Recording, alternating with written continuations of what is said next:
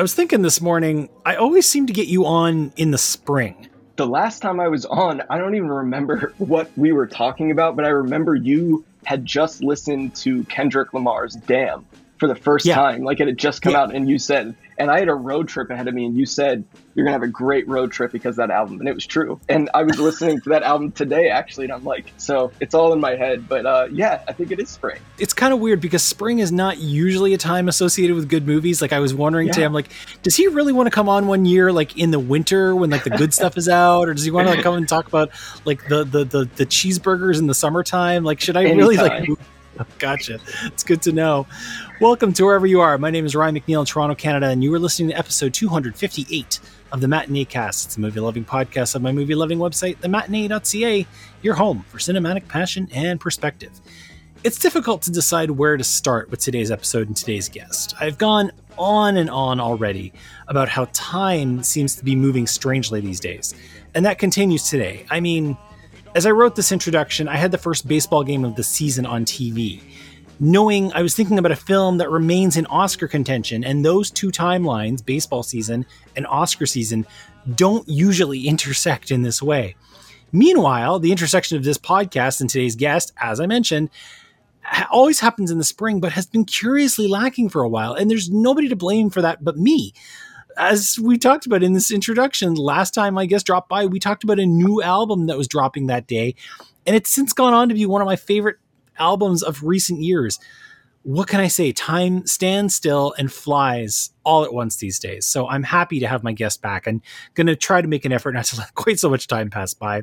He is the host of What Are You Watching podcast. He also writes on And So It Begins. Please welcome Alex Withrow back to the show. How are you, man? I'm doing very well, and thank you so much for having me back. It was just really great to hear from you like a few weeks ago, and then I dropped the ball because I'm horrible at DMing on Twitter. And then when you said, hey, I have the father lined up, I'm like, I'm ready to go. So I'm really excited to be here. I think this is going to be great. I've been looking for the opportunity to talk about this film. I'm happy to provide a platform for anybody who wants to talk about movies. That goes for listeners. If there's a movie you really want to talk about, give me a message. Odds are I want to talk about it too. And as Alex tipped off on episode 258, we are going to be discussing The Father. We'll be turning the record over to play the other side. But first, we need to learn even more about Alex. This is Know Your Enemy.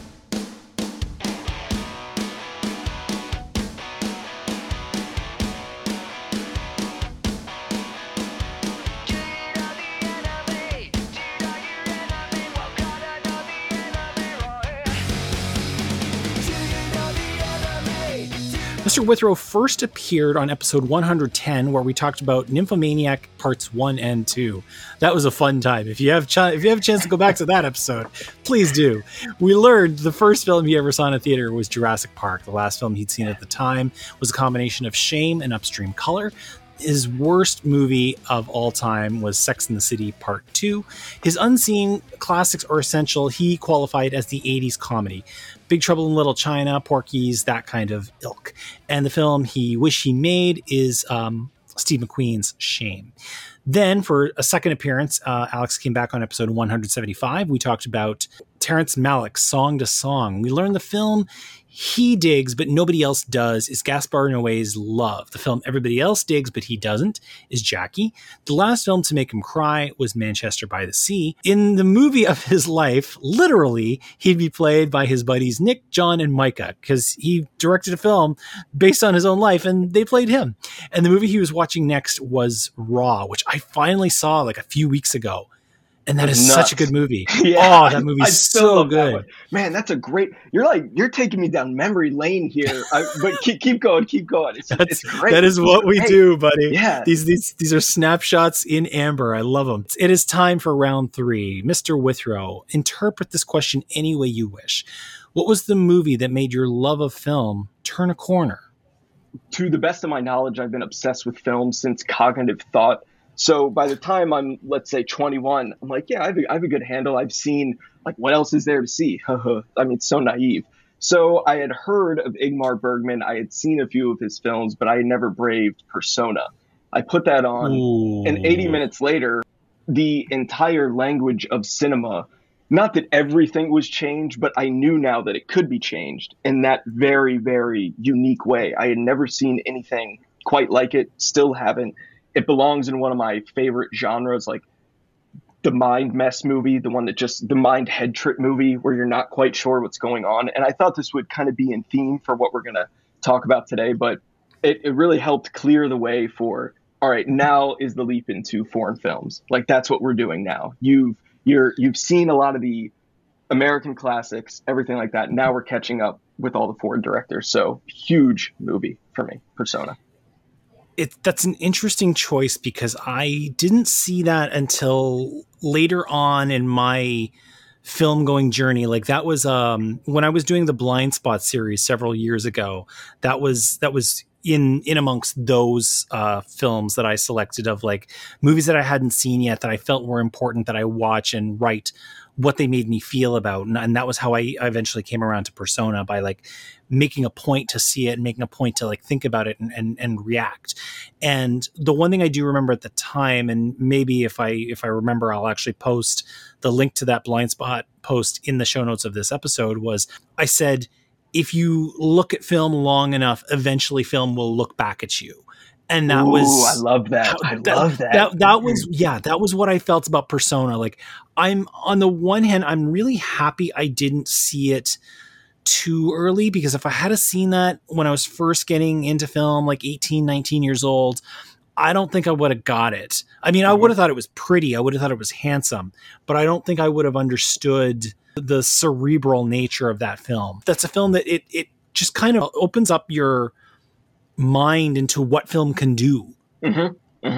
Exactly. And the looking back note is perfect, especially for that movie, because they have a shot of the cinematographer is Ben Nyquist just on this crane, and you see him going up and you're like, what? Isn't that the guy shooting the movie I'm watching? Like, what's happening? So yeah, you can really get the wheels spinning with that one. And I mean, even the beginning of that movie, like you're not entirely sure what you're getting into, because the opening sequence of that film is just so like nightmaric and atmospheric and other icks. But yeah, I can only imagine like going into that and thinking to yourself, everybody's kind of the same way, right? Like you get into film and you think, you've steeped yourself in lore, you've seen the basics. I've seen Citizen Kane, I know how it's going. And then you see something like that and you realize, oh no, I really haven't even come close to touching bottom. That was exactly the impact. Like 80 minutes later, hit play. 80 minutes later, I went, wow, there's just so much more film to discover. Like I haven't touched the bottom. Absolutely. Love it. Yeah. And it's been a minute since I've watched that movie. So I think you've just actually reminded me that I need to rewatch it soon. Okay. What was one of your first date movies?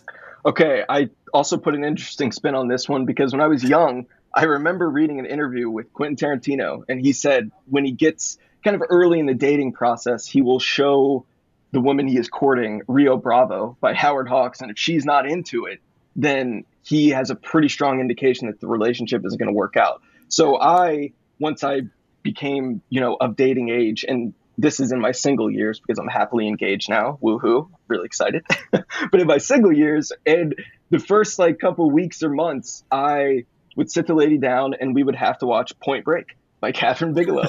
And if that one didn't pass, like if you can't, I'm dead serious. If you can't hang with Point Break, then I don't know if you can hang. And it worked like a charm every time, because I think it's a really difficult movie to actively dislike. But yeah, I'm going to go with Point Break. I love it. Okay. For the second answer in a row, there's a lot to unpack here. Here we go.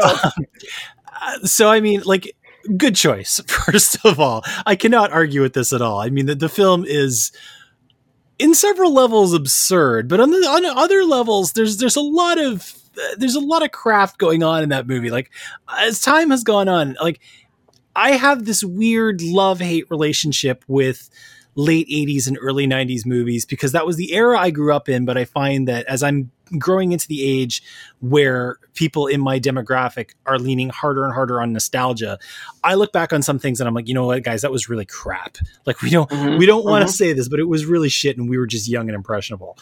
But then there's levels of crap, right? So on the surface, the story of that movie is absurd. Oh, of course. But all the same, the actual like technique and filmmaking and pacing and all of that is just a master class in cop movies and action movies, and it fits nicely into my love of all things Catherine Bigelow. So I approve. But I mean, like, did you have experiences where your date did not like Point Break, and that was like the red flag? No, I had many experiences, almost 100% experience of them not wanting to watch it before it was started, and being like, yeah, I don't really think this is going to work. But there is kind of a method to the madness. Like, I try to be an easygoing, and I'm a really goofy guy. And that movie presents, like, when you know every word to it, if you're watching it with someone, you can just kind of cut up, have a little fun with it. And my whole thing is, if this is going to be, a thing, we are going to be watching a lot of movies. Sorry, like it's just kind of, it's a byproduct of me. I just want to make sure that you don't need to be able to hang with Persona. I get it, like that you don't need to. But like, if we can hang with Point Break, I think we'll go. I think we'll be all right, at least for a little bit. You're a sick man, but I love it. Thank you. All right. Speaking of, what is your sick day movie? Love this one as well. Knock on wood, don't really get sick often, especially, that's a crazy word to think about given everything I've gone a year without. I feel like saying it's, because we haven't been like going to the events that we have to go to and that kind of thing. I can't actually remember like the last time I had a cold. It's been at least a year. Exactly. So exactly. Hopefully that sticks. Yeah. Amen. So when I saw sick, I immediately thought of hungover, and I really don't drink anymore. So I've not been hungover in years, thank God. But there was a spell. If I was hungover, Cliffhanger was going on. Rennie Harlan, written and starring the great Sylvester Stallone. And I wanted to keep things kind of light in at least two of these questions, because we're going to get the heavy stuff later. But yeah, Cliffhanger, like if I'm sick, that thing delivers. You have Jonathan Lithgow doing whatever he's doing, and I love it. I love that movie as a kid. One of the first R-rated movies I ever saw. What a thrill. I'm not sure I've ever actually seen that all the way through. And yet at the same time, I feel like I've seen that. That's the one thing I love about those like all of those 80s action movies. And this is kind of what I was getting at with nostalgia, is they're kind of interchangeable, like it's just like, it's basically, Commando on a mountain, or it's Commando in the jungle, or that was kind of the selling point for the while, right? With Die Hard, they used to say it Under Siege was Die Hard on a boat. Exactly. If you're hungover, it's you don't have to concentrate. It's not terribly loud, so your head is going to be okay. One thing, if you want to check that movie out, I need to be fact checked on this, but when that movie was made, it had the most expensive stunt in film history, because you got to see it, but they're transporting a lot of money from one plane to another while they're in the air. And they actually did that and had a dude zip line from a plane to a plane. It's just stuff that would never be done now because you would use CG, but it's pretty wild. Listen, man, you say it's stuff that'll never be done, and yet in the back of my head, I'm hearing Christopher Nolan say, we need to do this practically. Otherwise, yeah. So somebody did it. Okay. Cliffhanger. All right. I mean, it certainly wouldn't make you feel worse. That's for damn sure. Mr. Withrow, what was the last film to leave you speechless? All right. So now we're going to get serious, real talk. One Night in Miami. And that is, no question. When that movie ended, I was so stunned. I could not move. It really trapped me. And I'm so interested in that period of time and studying it. And I'm indebted to the real men who were portrayed in it. I was so into the movie, I did not see that ending coming. I didn't know what it was leading to. I was so into it, it kind of lost me. And then the performance, I don't want to give too much away in case, people haven't seen it, but the performance is magnificent, and your heart is so full, and there's that single tear. But the last shot of the film, and the person the camera rests on, he closes his eyes, or he nods his head, closes his eyes. The power of that silence and that understanding is, I'm getting chills just talking about it. I was so emotionally devastated, especially when you take into context what happened to Sam Cooke and Malcolm X not long after the events of that movie take place. So yeah, I really really, really enjoyed that movie much more than I thought it would, and I thought the ending was perfect. That's actually quite a good companion film for what the movie that we're going to talk about in a minute, because they're both based on plays and they both primarily take place in one location. Like, you can see the staging. Like, you can imagine if you paid a ticket and went to a theater and watched a production. Like, you can, it doesn't take a very big a leap mentally to understand how it would play out on a stage. And yet both of them show at the same time the power of cinema in how it can elevate that kind of thing and take something that is very simple and very much about the performance and give it some added punch. I don't know. Yeah, it's crazy because I love that movie so much. It was one of my favorite movies of the year. It's just, I don't know that it necessarily left me speechless. So I love that it hit you as hard as it did. I have been going on and on about how a lot of the credit for that deserves to go to Regina and her incredible direction with those four men. They're a certain type of man, all four of those actors. But still, I believe that you have to come at it with a certain approach to get them to buy into what you're trying to do. You know, like, fortunately, we're in a world where women still have to push harder than a guy would to get the same job done. Right. So I'd really love to be a fly on the wall to that set and listen to how she got those guys to where she got those guys. It's a great point. I would have. Yeah, absolutely. You know, I know it's a streaming movie, so I'm the guy who's still such a sucker for director's commentaries, all those special features, and I feel like we're losing those, but I would love to hear her do a commentary for that. Well, you might get your wish, actually, because Criterion is buddied up with Amazon, and they're going to be putting out an edition of that, and they're also going to be putting out an edition of Time. That is great. That's great. So you might very well get your wish. Perfect. So, all right, good choices all. You're doing great here. So, all right, man, no pressure here, but you got to close it out strong. Alex Withrow, what film quote would you use for your epitaph? Love is a stream.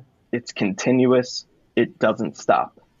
That is said by Gena Rowlands in the movie Love Streams, directed by her husband, John Cassavetes, 1984. Have you seen that movie? I have not. I'm still learning the Cassavetes. I watched Opening Night. Is that was? Yeah, I watched that a week or two ago. So I'm still kind of making my way through his work. Love Streams is a really good film. John Cassavetes is a challenging director. He's my favorite filmmaker, but I get that his longtime producer and collaborator, Al Rubin, said you have to be indoctrinated into his style. Like, you can't really watch it just idly. But this one is really a love letter to, he worked with a lot of the same people. And John Cassavetes was a really sick guy. He, from a lifetime of smoking and drinking, and before he started this movie, Love Streams, his doctor told him he had 5 months to live. 5 months. It takes a lot longer to make a movie from start to end cut to like having a final print. It takes a lot longer than 5 months. He gave up the booze and, you know, evened himself out, got a little healthier, ended up living for a few more years, but he did not know he was going to live while he was making and starring in this movie. So I really, really love it. It's never on the Criterion channel. It's available to buy by them, a gorgeous Blu-ray, but they never have it streaming, which is really a bummer. I'm still, as I said, I'm still making my way through his works. I've only seen a very small handful. He's, like you say, like he can be kind of challenging sometimes. I do, by the way, love that Point Break is your threshold test, is your litmus test, and not a Cassavetes movie, because I think that would be a bad idea. Exactly. That's like, I would have to be a sadist or something to do that. Yeah. If you don't like a woman under the influence, this is over. Like, no. But no, I do love the quote. I think it's poetic. You know, when I think of his movies, I actually think of movies that are very emotionally cold. So I love that you could take some of the text and lift it from this movie that's cold and give it, you know, a little bit more warmth. Yeah. I have never met a filmmaker whose movies came from more of a place of love. You just really, really, really have to dig to find it. And he has little scenes, little pockets, but sometimes the emotional payoffs in his movies are very profound to me anyway. I like it. So Yeah, very well done. We'll learn more about you next time we have you on. I promise it won't take 3 or 4 years this time. awesome. We'll get you another round of questions. But for now, we have a movie to talk about, and what a movie! I did not expect to have this much to talk about. Come on back after this. We're going to get into the new slang for episode 258, and we're going to talk about The Father right after this.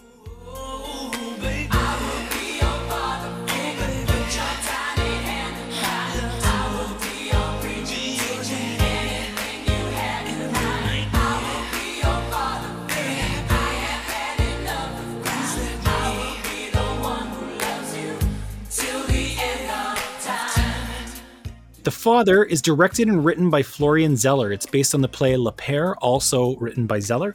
It stars Anthony Hopkins, Olivia Colman, Mark Gatiss, Olivia Williams, Imogen Poots, and Rufus Sewell. The Father is about a man named Anthony. He's played by Anthony Hopkins, so that checks. He's living in London and dealing with early onset dementia. His daughter, Anne, that's played by Olivia Colman, is trying to sort out his caretaking, and it can be anything from bringing somebody in to look after him to potentially putting him into a long-term facility and going through all of the paces that everybody eventually has to go through when dealing with that reality for their parents.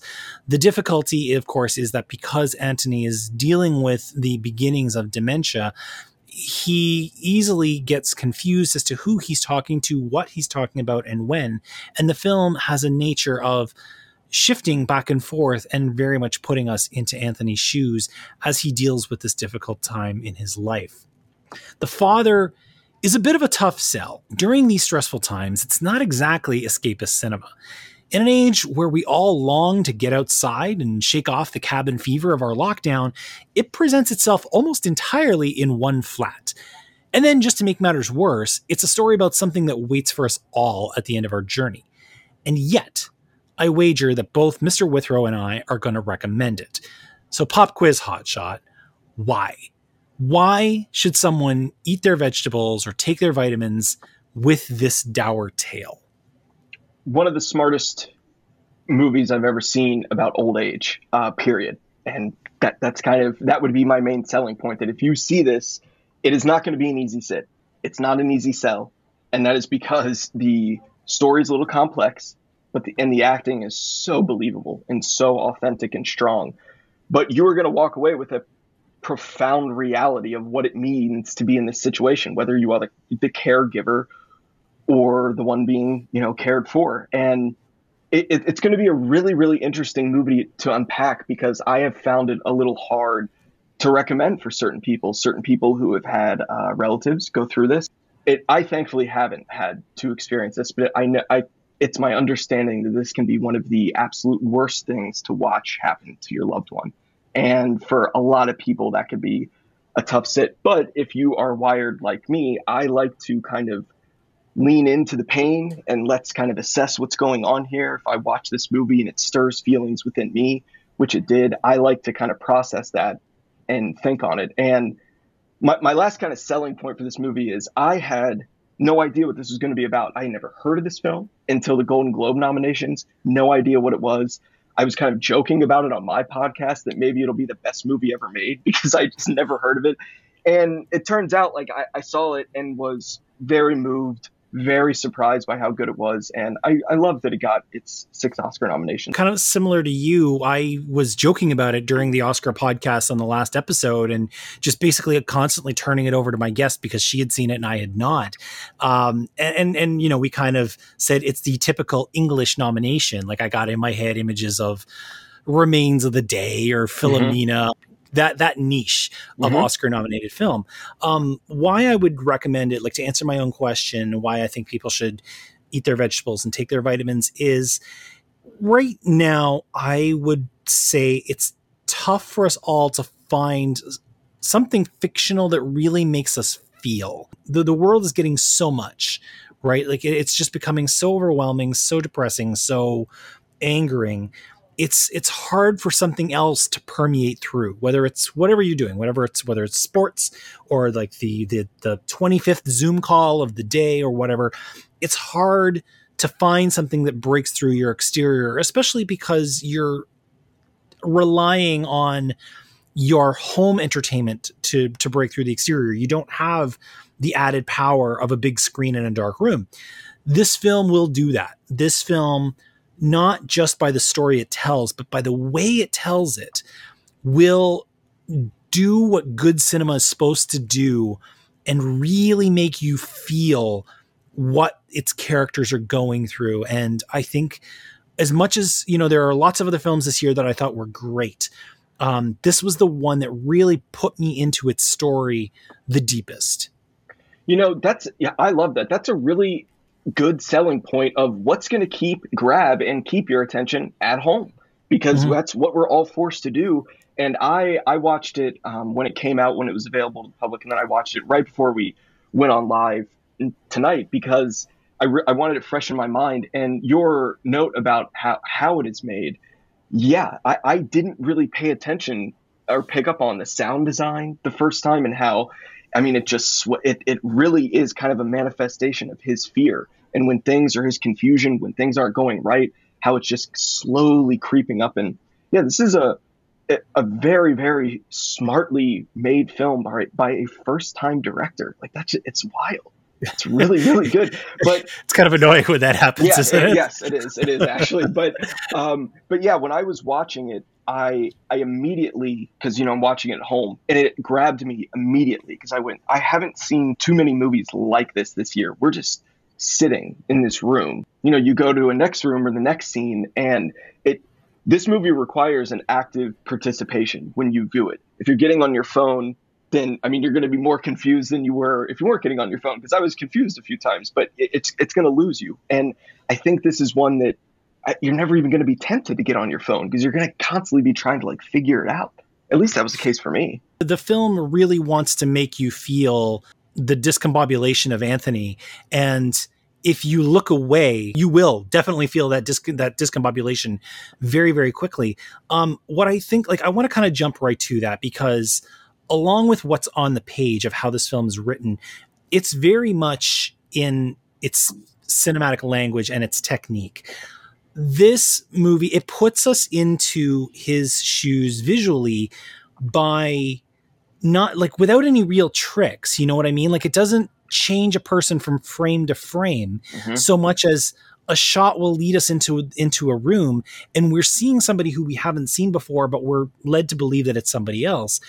That very easily could have been a gimmick. Last night before I went to sleep, I was watching Rope by Alfred Hitchcock, right? Which is a great little story, but it's got so much cachet because it's the basically one-shot Hitchcock movie.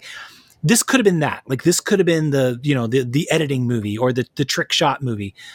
But I never really feel like any of its choices are actually a gimmick. Every time we flip from moment to moment and it's Olivia Williams instead of Olivia Colman, which, by the way, props for switching out the Olivias. I don't know if that was I don't know if that was a deliberate meta trick or not, but I am there for it. Oh yeah. I never felt like that was a real gimmick so much as it was a really effective choice. Yes. When about 15 minutes into this, when I started to realize what it was doing, I went, I'm really, really interested in this. This is really, really smart. And I was listening to your last episode, and Myra talked a lot about the editing of the movie and how the editing is so precise. And when I rewatched it tonight, I really wanted to pay attention to that. And I kept rewinding those transitions because they're so simple. The camera, there's no crazy fades or any visual effects. There's nothing.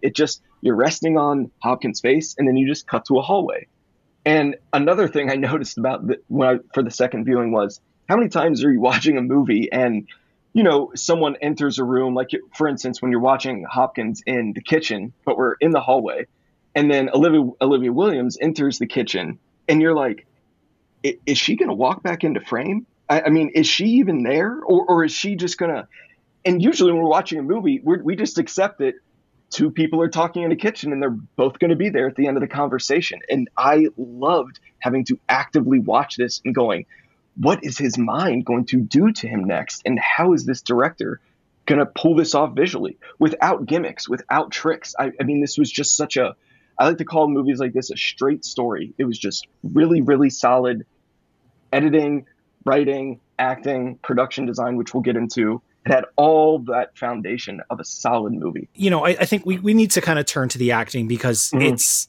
it's kind of a clinic. This is a movie like, if you put this on paper, I would have thought that it would go very melodramatic very quickly, especially when it comes to Hopkins, because the reality is when you get a person who is sick, it can lead to episodes. It's one of like the hardest parts to deal with. It's like, how do most of us have no training in this kind of shit, and I don't care how many books you read, you're just not ready, right? So you would think that in a story like this, that Hopkins, especially given how big he can be, would go over the top, but his performance is just so measured every single time. This isn't even a long movie. It's like what, like 90 minutes, 95 minutes? Exactly. He packs so much into that 95 minutes. Like there's moments where he's charming. There's moments where he is like really big and like challenging of everybody else who's in the room. There's moments where he's small and really, like you just kind of want to give him a hug. And it's like, I would have thought by now I could see everything that Anthony Hopkins is going to do. And it's kind of like at age 80, whatever, he's like, no, let me show you everything I can do in one movie. That's such a good way to put it. I looked it up, 83, because I just wanted to know, like, go Anthony Hopkins. Like, Yeah. But yes, you're right. We can all think of great Anthony Hopkins performances in which he is big, like Nixon, or small, or terrifying, like Lecter. But this was everything right there in a really, really tight 97 minutes. And he's not even present on screen for every single one of those minutes. So it really was a clinic in his acting. And I found myself looking at him. I'm such an admirer of his and his career, and just being dumbfounded. Like, this man, 83 years old, still has it, and he's still telling us something new. It's not easy to just let your camera sit there and have it play out on someone's face. And he has that lifetime of wrinkles and just in turmoil and everything packed in it. But then all he has to do is flash a little smile, and you're like, wow, that guy, the biggest charmer in the world. Like when he was kind of doing those little dances, having his whiskey, I was like, man, look at this guy. I think what really cemented his performance for me in this film is there's a scene in The Late Going where they finally have brought in a caretaker to care for him. This woman played by Imogen Poots. Imogen Poots, who, by the way, does just not get enough work for how good she is. Totally agree. Yeah. But they bring in this woman named Laura to help him. And she's trying, she's getting on with him pretty well. And she's being, she's being quite accommodating compared to, certainly compared to his son-in-law. And there's a moment where Anthony just kind of turns on her. He calls her on her patronizing ways, right? Like of taking the pill and going for the walk. And it's not big, but at the same time, it's kind of scary because you're like, is he about to wig out on her? He's right. Like, that's the really scary. It's like, here's a guy who has spent most of this movie drifting in and out of consciousness, and all of a sudden he's just sharp as a tack. It's so coiled and so perfect that, if he misses by an inch, he misses by a mile, but Hopkins just never misses. Yep. So like moments like that in this movie were like where I was like, I am here for this. Yeah. Yeah. And I caught that within him so many times where, God, he just had to be so careful of, like, if you push this one way. Another scene that really stuck out to me was the first time we meet Olivia Williams and she comes home and then he sits down, and that it's all playing over his face. Like, okay, this is definitely not my daughter. This is not what she looked like. But then he has to kind of pretend like, okay, I'm talking to her. Like, is this her? And that conflict of playing out, like, it's just all over him. And that is a very, very difficult rope to walk across about, because he never once overacts one way or the other. I mean, I think the other thing that he does really well in this movie is the other unfortunate reality as people age, whether they're sick physically or they're sick mentally, is they find ways to cheat it. You know what I mean? Like Mm-hmm. they won't let on about symptoms, or they won't let on about like how confused they are, and they find ways to bluff. And he does that several times in this movie. He find like you listen to him bluff through something, whether it's losing the watch or finding the watch or something like that, or whether it's knowing who he's actually talking to or why. He always nails those little white lies to help him function just a little bit longer. Mm-hmm. Mm-hmm.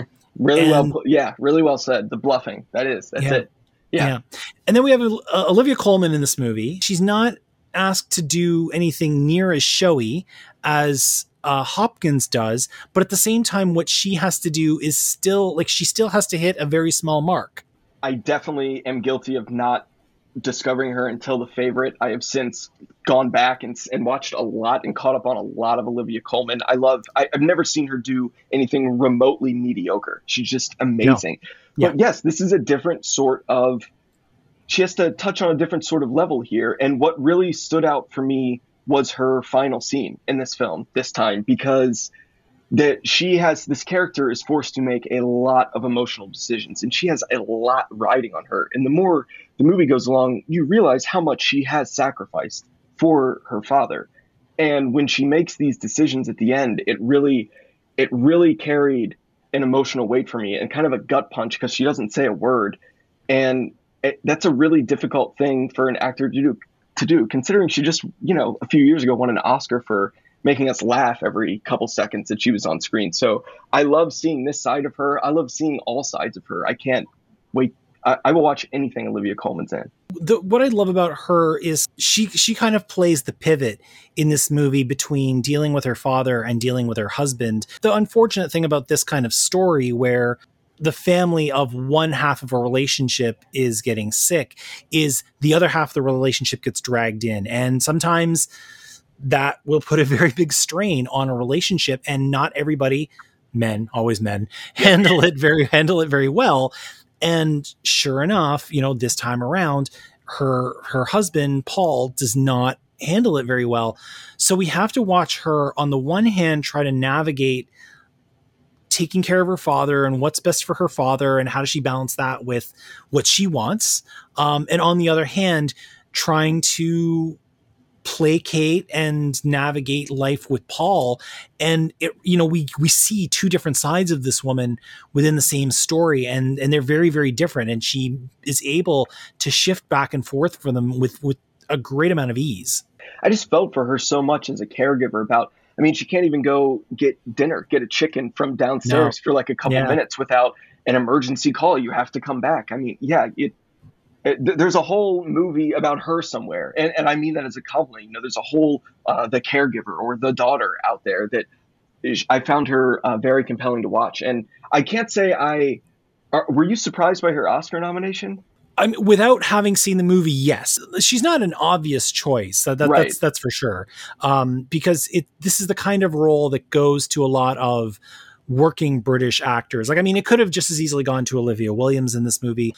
So without having seen it, yeah.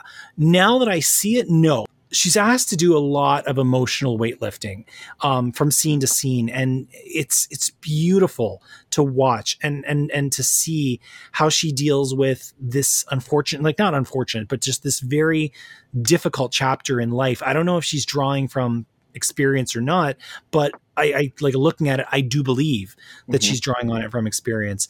I guess the one question I do have is this movie ever too subtle? Like, we are asking people to watch this at home. And like you said, like there is that temptation to kind of start noodling with your phone. Do you think that this is maybe too low of a boil for people?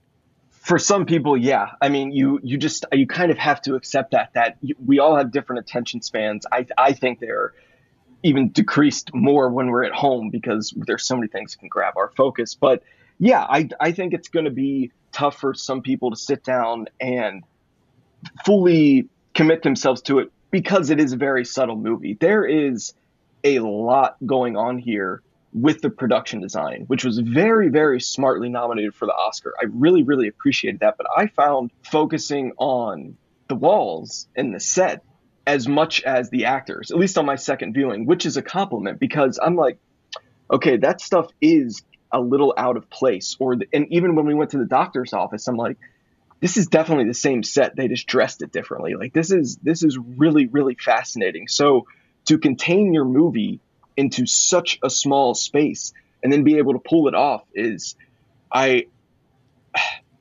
yes, I'm noting that as someone who's kind of this geek and obsessed with movies, and maybe there are people who won't necessarily care about those subtleties as much, and that might happen. But I don't know. In terms of the Oscar fare we have right now, I think this is a really damn worthy effort. So even if it is more subtle than some of the other movies, we kind of have a subtle Oscar year. Nomadland's a pretty subtle movie.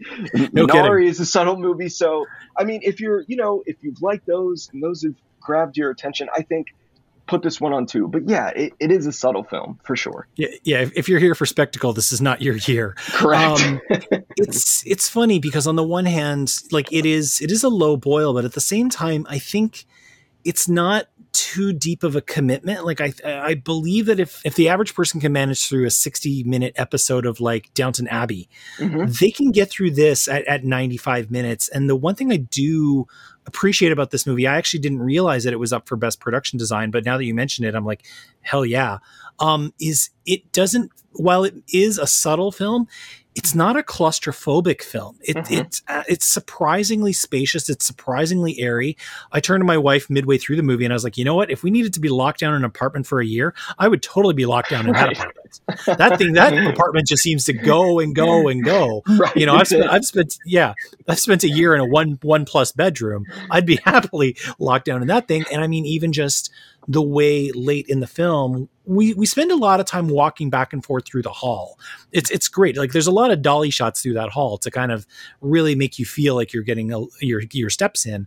But I love the way late in the movie we walk through that hall and he opens up a door and the door opens up to somewhere we haven't been yet. And it gives us that extra insight into his psyche of walking into a space and just mentally being in another space where you haven't been for years and has nothing to do with the space you're in, but that's just at that stage in life and at that stage of your affliction where your brain happens to go. It's all at once. It's very, very natural. It's a very naturally progressed shot, and at the same time, very jarring and shocking. That was probably the most profound shock of that type that I had, but I kept finding myself just having those. Even, I mean, when he would walk into a different room and then it's the actors have changed, and I think another key thing here is that this never frustrated me. The style of editing, the swapping, the kind of joining his mindset, I was never frustrated in the fact that I couldn't, quote, figure it out. I just let the thing be the thing, and I wasn't.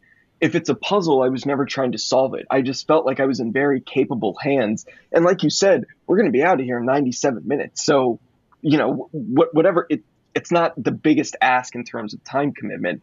But I felt that the way that it concludes, it made that puzzle-like structure all worth it. I was very, very pleased by the end of it, by the way it had laid itself out. Well, because along with playing with the psyche and playing with the space, it also plays with time, right? Like it's not kind of the same sort of thing as like Pulp Fiction, where it takes the scenes and puts them out of order. It finds this weird way to fold time in on itself and have us move backwards and forwards through. I don't know. It's like it's not even. It's like what, 2 days? Basically, I think so. Yeah. Like at one point I thought it was all within one day, but it's very clearly at least more than one day. But it so elegantly does this thing where we circle back onto something and push forward onto something. And it underlines, again, I've said this a few times already, I know, but it underlines that feeling. It puts us deeper and deeper into Anthony's position where he's never entirely sure of time, because neither are we. We're like, wait, haven't we lived this moment already? Didn't we have this conversation? And it finds, there are some times where it switches in and out the actor and it has that little gimmick, but there's other times where it's just, we'd seen a conversation happening and now we walk back into it from the other side. And it does all of this just so amazingly well.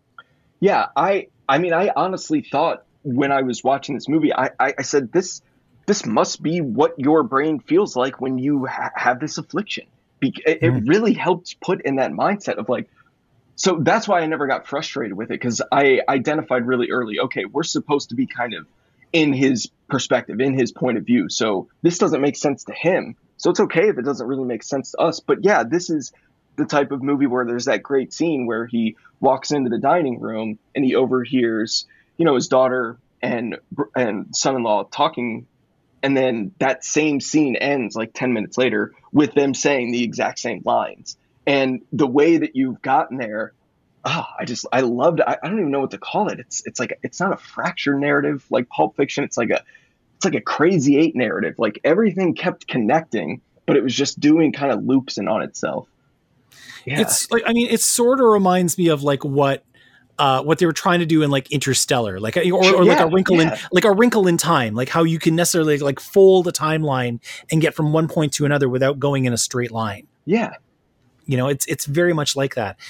And I mean, I guess one of the reasons why I appreciate this film and I love this film so much is it never had to do that. Like it really and truly could have just taken its money, played it, gone from point 1 to point 10 and just let it go, like played it as a straight narrative.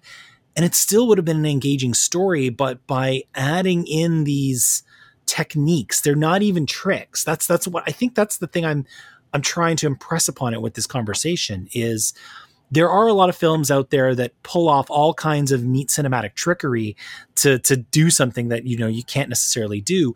But I really don't feel like this film was ever being dishonest or trying to really get showy in that kind of way. It just found a different way to tell these beats. Yeah, I don't think it's out to try to fool you. I don't imagine this director kind of sitting watching the final product being like, haha, this is really going to get him. It's going to confuse him. I think he's trying to take you on an emotional journey of someone who has dementia. And it's very, very rare, in my opinion, when the editing and the structure of a film matches how that character is identifying. Because, the majority of movies are just told in order. That's how we all live, so that's fine. But when our brain is damaged and our brain is afflicted by something, what a bold choice to, kind of disjoint the movie like that. Because you just made a really good point. Whenever I'm watching a movie like this, it's kind of told out of order. The first thought I have is, would this movie work if it was in order?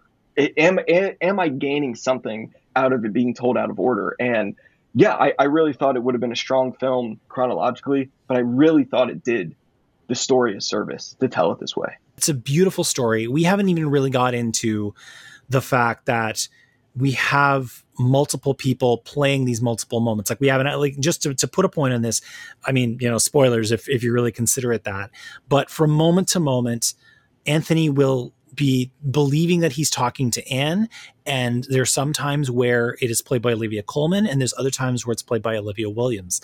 Later on in the movie, we realize who Olivia Williams really and truly is.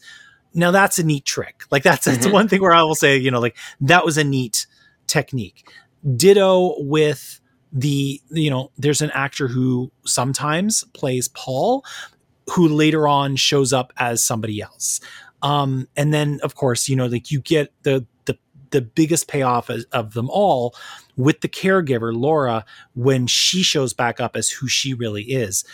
Again, I say this, in any other film, this would be a gimmick, but in this movie, I loved what each actor did. They're mimicking their doubles just enough that you can see it, like along with the fact that we've got two Olivias, right? That's just added goodness. But to listen to Rufus Sewell and Mark Gatiss give the same lines, you can see in their demeanor, you can see in their timbre, the confusion.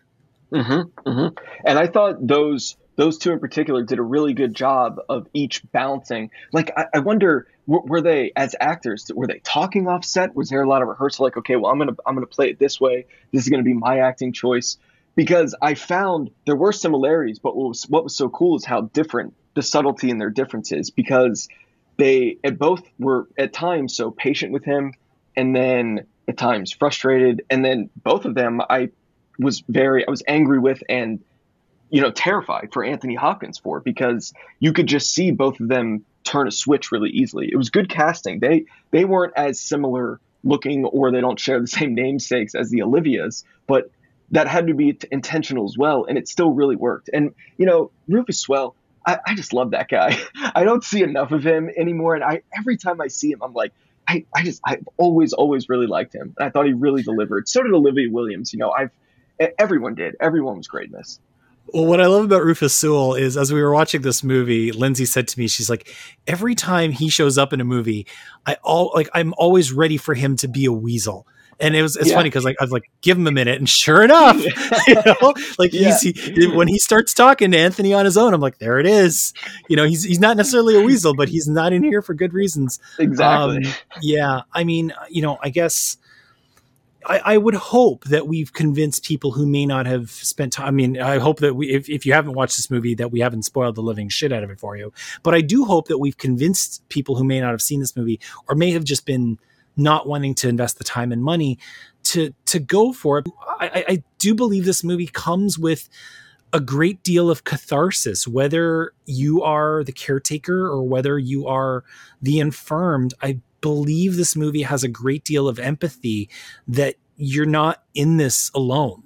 This movie leads to an emotional payoff at the end that I don't really want to reveal, because it's just so profound and so simple in its writing, and it's the last thing Anthony Hopkins has to say in the movie. And I don't want to put a guarantee on it, but if you watch this movie and you pay attention for all of it, it would be very hard to believe that the ending of this would not stir you in some way emotionally, because just everything that it leads to, and the way Hopkins lands this delivery of this small, sad man, that should be another selling point of it. Kind of like, it's not as maybe profound as Tom Hanks' Captain Phillips stuff, where everyone, you got to see these last 10 minutes, but the emotional resonance of Anthony Hopkins' last scene in this is really, it just really hits hard.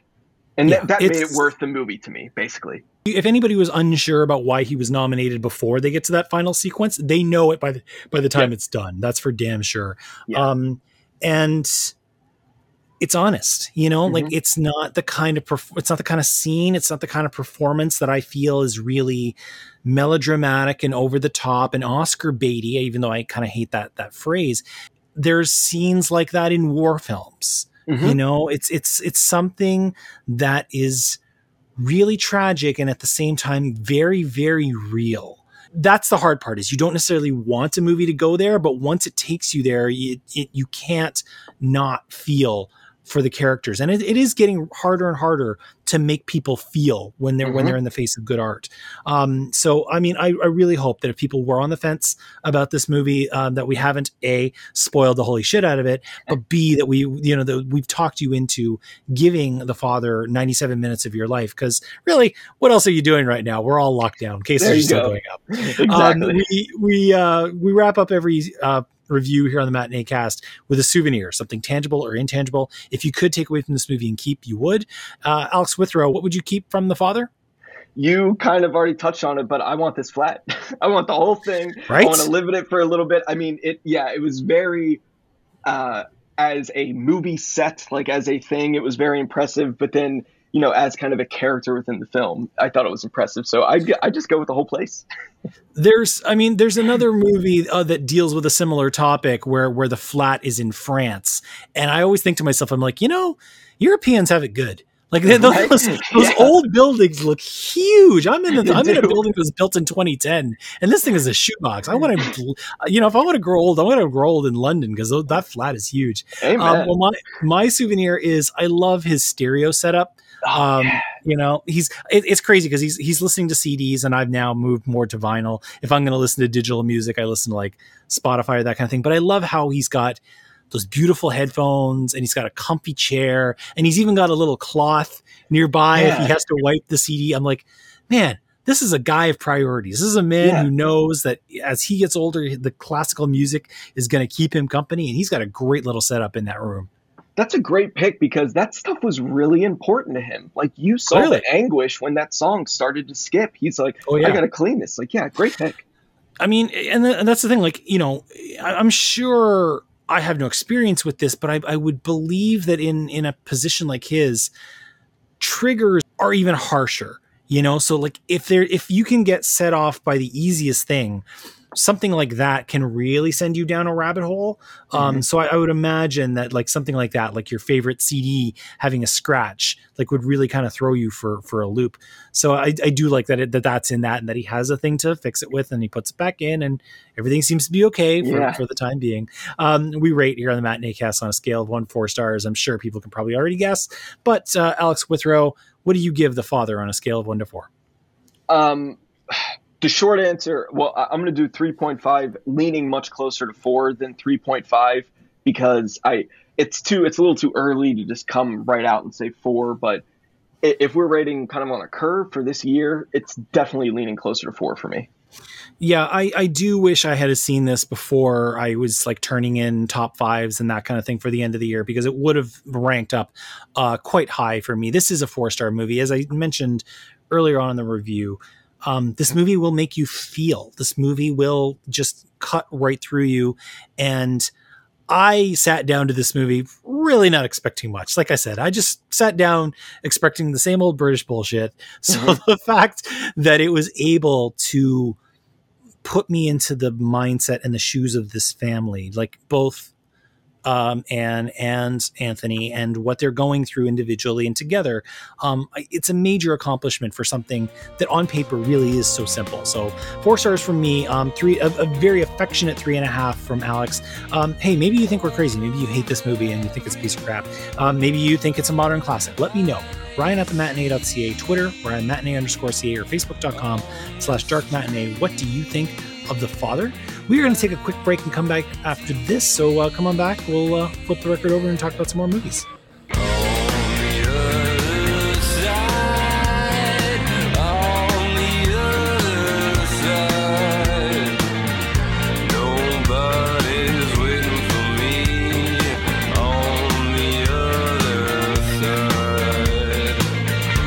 We're back. He's Alex Withrow. I'm Ryan McNeil. Alex is making his case to show up on next year's Oscar episode. Maybe we'll make it a 3-person panel with him, myself, and Mariah. It's been episode 258 of the Matinee Cast. We've been talking about The Father and waxing on about how amazing that movie is. But this is the other side. This is the time where we suggest further viewing that's connected in all sorts of ways. Mr. Withrow, where did your brain go when you finally kind of came down off the high, or the emotional high of The Father, that you thought was somewhere else where somebody could go after this movie? I'm going to start with the obvious one, which is Amour, from made in 2012 by Michael Haneke. I hope I'm saying that right. I never know. And that was the one that really, that's a hard movie to live up to, because that's really, if we're talking movies of this kind that are hard sells, that's the hard sell. That's foreign. That's like 2.5 hours, very quiet. But as a companion piece to The Father, I think The Father is the best movie of its kind since Amour. And I think Amour is maybe the best movie of its kind, or certainly one of them. So that was what I immediately thought of. That was my first one. So Amour is an incredible film, full stop. Like it's one of the best films of the decade. It's certainly one of the best films of that year. Just amazing acting in it by Jean-Louis Trintignant and Emmanuel Riva. But you're right. It is dry. It is like Gobi Desert dry. And I mean, like, that is the film I was talking about when I said that apparently getting old in Europe comes with being in a big flat, because the flat in Paris that they're in is huge. Like, that's another one that just goes and goes and goes. I mean, I think when I looked at the plot of The Father on paper, that was what I first thought about. I first thought like we were going to be going into Amour again. Like we were going to be seeing an English version of Amour. And I didn't know if I wanted to wade back into those waters. And I don't say that as any kind of disrespect to Amour, because really and truly, it hit me with both barrels. And it's a movie I've thought about a lot since, just because it is so hard and so sad. But that is very much eating your vegetables and taking your vitamins, you know? These two movies as a double feature, I really like, I can see your logic, because they show how there is more than one way to tell this story. Mm-hmm. That's a movie also that just, it has a whole other end to the tale, right? Like, I mean, like that's the other thing too, is that movie, I think, ends in a much darker place than this movie, which ends in a very sad place, but also a place of a lot of love and a lot of light. So to kind of go on the same theme of what we're already talking about in terms of movies where there's Alzheimer's and dementia very much at the center of them. My first choice was a movie from 2006, Canadian film directed by Sarah Polley. I went back to Away from Her. Have you seen this movie? Oh my goodness, I'm shaking my head in like just in disbelief at how difficult that movie is. It is, but at the same time, it's it's one of these movies that again shows that there's more than one way to tell the one partner is getting sick. Like that's the thing is, if I say to you it's an old person Alzheimer's movie, like you automatically in your head you go to where you think this movie's going to go, but there's all sorts of stories within that one narrative. So this one, just in case anybody hasn't seen it, and I think actually it was kind of criminally underseen, from 2006, directed by Sarah Polley. It stars Julie Christie and Gordon Pinsent as this couple, and Julie Christie is beginning to show signs of Alzheimer's, and they have to make the decision of going into the nursing home.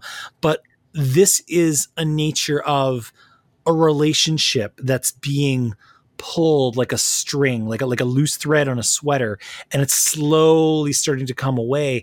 And along with the fact that you're watching this person who you've loved for decades start to turn into somebody else, in this case, there's also an inherent guilt, because it's made clear, although never really fully underlined and explored, that the husband, Gordon Pinsent, his character's name is Grant, that Grant wasn't always the best husband. And now, along with the fact that his wife is drifting away, he's left with this guilt that he has to now reconcile, and he has to kind of figure out what to do with in the face of somebody who cannot absolve him of his guilt. And it's a gorgeous story. It looks amazing. Sarah Polley is a director who I really wish worked more. I kind of feel like she's pulled away from film. You've seen this movie, of course. Yeah, and what a shame she doesn't have the opportunity to work more, or isn't given, jobs to work more to direct, because I love all of her movies. And when I said difficult before, I just meant like emotionally difficult, because this is a grade A movie. But I remember in the beginning of this, one of the first scenes is they're putting dishes away, and does she put like a frying pan in the freezer or something? And I was like, oh wow, this is gonna be tough. But their scene, it's one of their final scenes when they're talking. I also don't want to give too much away, but what she says to him, kind of like, I want to do this and this, and then I want you to leave, was just so devastating to me. And there does feel like there's a little comeuppance on his, for maybe some indiscretions of his from the past. So yeah, really, really good pick. And that's also where watching The Father, where my head went to. Yeah, I had forgotten about that, but I mean, that's another one of those moments that you get when you're in this situation, is these, it's kind of like that moment in The Father where he called Imogen Poots on her patronizing. It's like these flashes of lucidity are like, along with knocking the other characters aback, they knock us aback. Yeah, absolutely, so true. What else you got? This one doesn't mess with like memory that much, but I thought it played well with identity, and that's The Double Life of Veronique from 1991, directed by Krzysztof Kieslowski. He's one of my favorites, Polish director, way, way too short of a career. He had Three Colors, The Decalogue. This is a really good movie about identity, and it's about a woman who kind of sees her doppelganger or double, but is she seeing her? Is it really her? So you're playing this whole time with identity. It looks incredible. It uses greens and yellows really well, which are not easy colors to photograph with. So I'm definitely venturing more into the foreign meditative stuff with this, but with my recommendations. But I haven't seen that movie enough, and I own it. And this watching The Father, I was like, I'm going to go back and rewatch The Double Life of Veronique, and I did, and it just seemed to fit. Kieślowski is an interesting director. Like he's another guy who I came to at a certain point in my film education. I'd heard of Red, White, and Blue when I was younger, but I didn't really get it. I didn't really like understand it because I wasn't that deeply into international film the year that it dropped.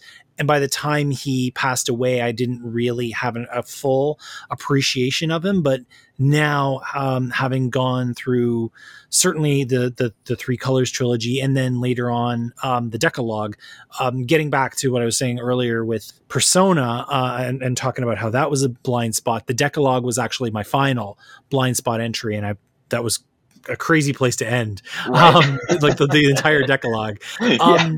He's got this way about him of an amazing use of color, like just certainly with the Three Color films, that's kind of baked right into there to the title. But also I think about movies like the movie that he wrote that was actually directed by Tom Tykwer, Heaven. Oh yeah. Like he's got this real ethereal way of telling, of visualizing his stories. Like they're very, very down to earth, but at the same time they feel like they're on this other plane of existence. They really do. Great way to put it. Yeah, they really do. But I've never seen The Double Life of Veronique. So now tell me this one's on Criterion Channel or something like that. It should be. I own it, so I haven't looked. But yeah, Criterion definitely, picks it up. So it should be on their platform. I certainly hope so. It's a good one. It's a fun one. I was going to say, it's my experience that Polish cinema is very seldom fun. It's wonderful, but fun is not a word I would describe. Fair enough. But all right, I will definitely move that up the queue if I can get my hands on it some way or another. Well, since we're already going around the world, which is what we've gone to France, we've gone to Canada, we've gone to Poland. Let's go to Japan. I went back to 1953. I decided to go to an Ozu film, and I thought about Tokyo Story. Oh, yeah. So if people don't know about Tokyo Story, it's kind of considered Ozu's best film ever. Take a drink. It was another blind spot. But it's about this retired couple living in like Western Japan and dealing with their grown children. And it's at this point in Japanese history where the traditional ways, it's post-war Japan, and the traditional ways are starting to give way to this modernism, and where children are starting to want more, like they're wanting to venture out and kind of aim for bigger careers and aim for more independent lives. And it's got this little kind of push-pull between the generations, not in a way where it leads to any kind of actual fighting, but in a way where expectation and the realities of modern life aren't necessarily on a parallel track. So I thought that was an interesting thing because, we've got this parallel with the father in terms of how the children take care of the parents, and it's different for everybody. Like there are some children out there who are orphans by the time they're like 15. There are other children out there who are like trying to raise children of their own and trying to tend to their parents, and everybody's different. Right. So it's kind of, I find it interesting and maybe it's just because I'm growing to that age where, I'm not to say that my mother's needing like help, but just that I'm pitching in more and more and more because I'm at that age and so is she. It's this interesting story that's not always explored in film. Mm-hmm, mm-hmm. I love that you mentioned that one because I had seen that early years of college and wasn't ready for it. Was just didn't get what it was putting down. Was not ready for Tokyo Story. Revisited it last year actually in 2020 in lockdown. Fell in love with it. In my research, I found that is loosely based on an American film called Make Way for Tomorrow from 1937. Really? Yeah, directed by Leo McCarey. who won a few Oscars. I think he might have won in 44 for Going My Way. So I watched that movie, Make Way for Tomorrow. I'm looking at you now, my friend, and telling you the final scene of that movie is one of it genuinely has an emotional payoff that it's like City Lights level. Like when I saw City Lights, you're like, okay, what? Like, okay, how's a Chaplin movie going to make me cry? And then that ending happens and you're like, oh, wow, I'm completely devastated. That's Make Way for Tomorrow. Highest recommendation for me if you are a Tokyo Story fan. Highest recommendation. Yeah, definitely. Yeah, definitely. I will definitely move that up the queue because I did really enjoy the subtleties of Tokyo Story and the way that it told what it had to tell. So knowing that it is drawing from this other film from the 30s, I'm definitely down to check that out. You said you had one more, so why don't you no pressure, close us out on something good. Okay, well, oh boy, it's not necessarily good as it is kind of crazy. I just wanted a movie about if someone just kind of losing it and they're trapped in a place. Put on Queen of Earth, directed by Alex Ross Perry, 2015. It's basically like 90 or so minutes of Elizabeth Moss losing her mind in like a lakeside cabin. And this doesn't have a lot in common with the father, but I'm just watching it and I'm like, oh, you're watching this poor old guy like slowly lose his mind. So in that same vein, but kind of the antithesis is a young woman, slowly losing her mind in almost a single location. But I've had some trouble with Alex Ross Perry's style in some of his films, but I really like that one. I loved Her Smell as well, so I'm starting to come around to him. Their collaboration, Elizabeth Moss, Alex Ross Perry, they do good work together. So, sometimes you get that, right? Where a director and an actor just really click together, and you're able to do some interesting things. I mean, it's funny because I just realized that Alex Ross Perry was the guy who wrote the Christopher Robin movie. I didn't. Oh, I think I heard him talk about that on a podcast, but I completely forgot that. I hope he got paid well. I was going to say good paycheck, I'm sure. Yeah, it's funny because when I look up Queen of Earth, I do remember that poster because that rendering of Elizabeth Moss is something. That's quite iconic. Like I'm a sucker for a good poster in the age of like floating heads and blue and orange rendering. I like seeing some artwork that's just got like a little bit of creativity.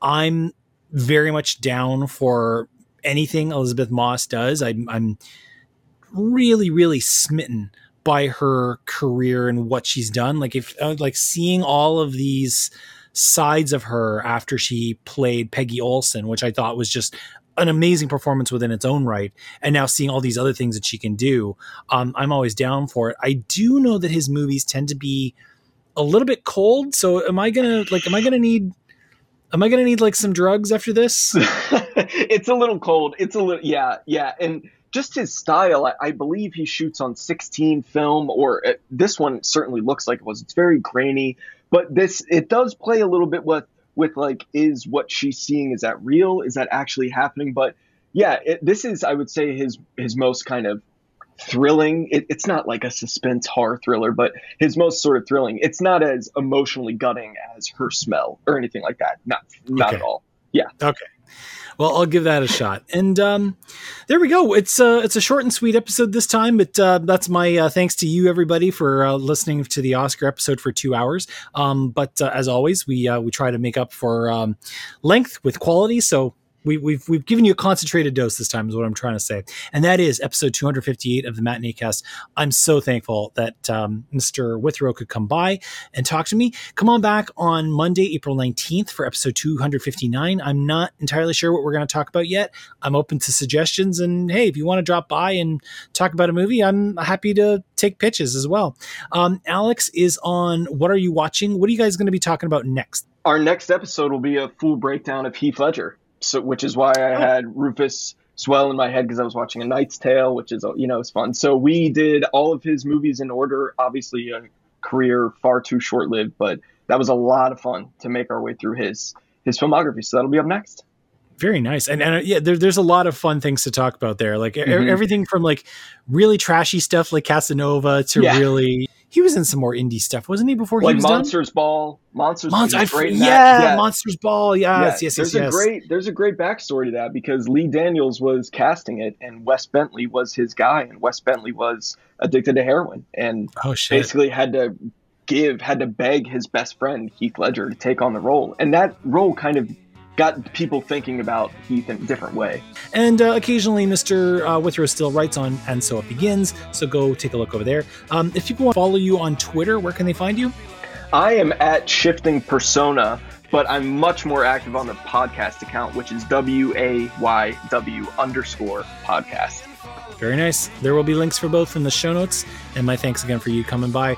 My site, of course, is thematinee.ca. For more audio content, you can find back episodes by going to thematinee.ca/podcasting. You can also find them on Spotify, Stitcher, Apple, Google, Pocket Casts, TuneIn, Radio Public, CastBox, and Podchaser. Everything gives you handy ways to subscribe for free and get alerts when new episodes drop. And if you happen to use some sort of platform of choice that my show is not on, let me know and I will put it there. Feedback on The Father or on any of the other movies we talked about today can be left in the comments section of the site. You can email ryan@thematinee.ca. On Twitter, I am matinee_ca, and there's always Facebook, facebook.com/darkmatinee. Any final thoughts, Mr. Withrow? Nope. I just really appreciate you having me, and I recommend The Father for people to watch. Watch it before Oscar night. We were joking about it on the last show, saying it's like the typical English nomination, but really, it's really not. Like it's not. You know, I wouldn't say if you liked Philomena, you'll love The Father. I really think actually there's a lot more to it, and I really do hope that people find this movie. So there we go. For Alex, I'm Ryan. We'll see you at the matinee.